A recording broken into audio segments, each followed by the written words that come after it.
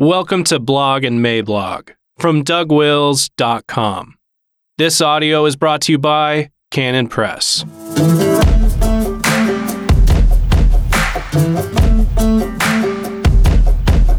of the Month, No Quarter November 2020. November 1st, 2020. As we look back over the debris field of the year behind us, it is hard to believe what has transpired in just a handful of months.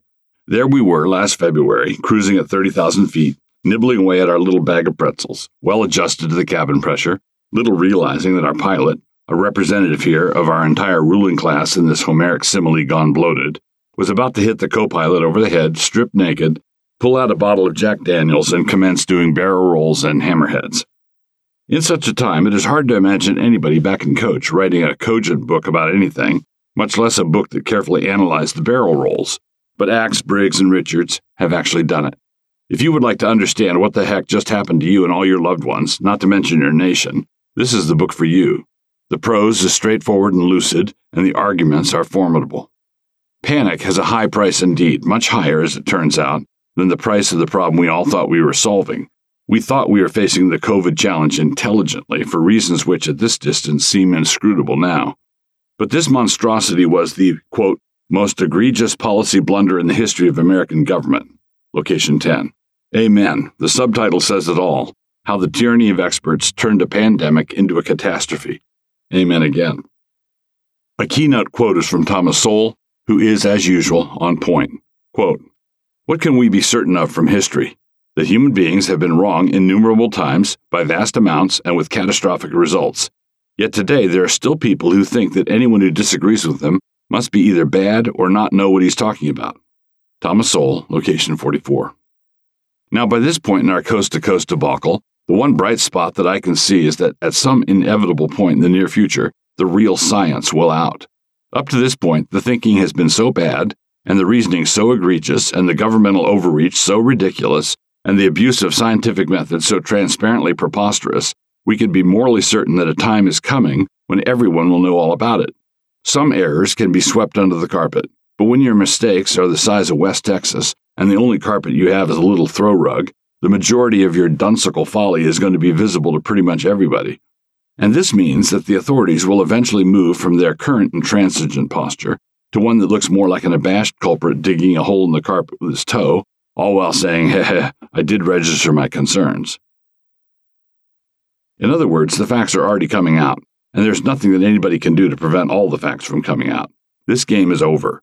Those who can see that it is over need to prepare themselves so as not to allow the losers to cudgel those who see this reality into submission. And that is where this book comes in. Axe, Briggs, and Richards line the emerging facts up in a row and walk us down the line, pointing at each one and explaining the problem. What are some examples of things they point to? Instead of welcoming debate, an acceptable orthodoxy on COVID hardened almost immediately. Quote, shaming of skeptics on social media was ratcheted up to ever new heights. Location 53. A fun recent example was Van Morrison getting chided by Rolling Stone magazine, that august voice of the establishment, for his attitude toward the lockdown. Quote, never before had scores of countries around the world chosen to perform such economic hara-kiri in unison. Location 84. They did this crazy thing on the basis of a hysterical projection from Imperial College. Quote, they were sparked by a few forecasts that had the smell of science. The World Health Organization, WHO, favored a single untested apocalyptic model from Imperial College London. Location 90. When the dire predictions failed to materialize, what to do? Why massage the data? Location 116. The whole enterprise was enabled by gullible, self-righteous, and weaponized media. Location 118. This was a media addicted to apocalyptic clickbait. Location 120. Something that should be called panic porn. Location 644, 646.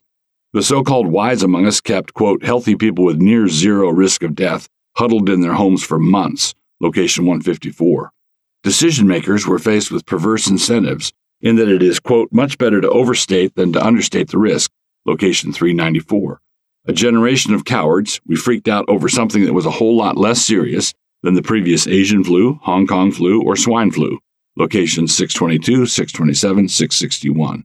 Japan, Taiwan, and Sweden were constantly hectored for failing to get with the program, and yet they all did a great job.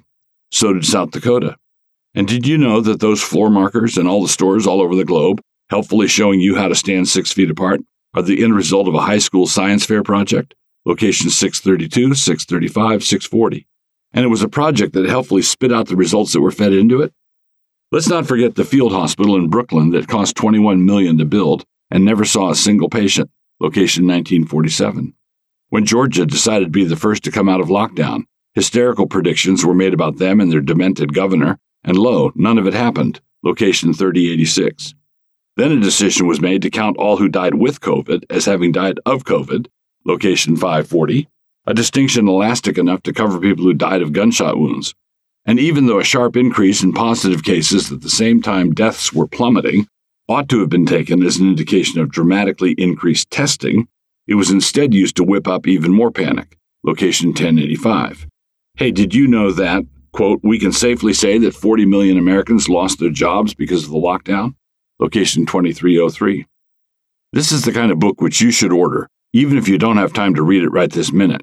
We need to help these gents sell a lot of these books. The Price of Panic is crammed full of contraband thought, and we know what our betters think about us and our contraband thought. In fact, while I'm at it, I would encourage you to put about 10 copies of this book on your Christmas shopping list. Surely you have people in your network of receivers of presents who could use this book either as an encouragement or as a cogent explanation of your dangerous opinions. Allow me to conclude, if I might, with a battery of quotations from this most excellent book. All death brings pain, but as far as historic pandemics go, the coronavirus was unremarkable. What was remarkable is how we reacted. Location 1339. Yeah, we know this sounds like something out of a self-published conspiracy novel you'd find at a gun show. Location 327. Science is the belief in the ignorance of experts. Location 311. Everything looks scary when you magnify it 1,000 times. Location 646. Incestuous, homogeneous fiefdoms of self-proclaimed expertise are always rank closing and mutually self-defending above all else. Location 653. If you torture data long enough, it will confess to anything. Location 935. Elites don't tend to welcome the news that the best thing they can do is stand aside. Location 1383. Emergencies, Friedrich Hayek argued, have always been the pretext on which the safeguards of individual liberty have eroded. Location 2488. The gods were wrong. Location 3018.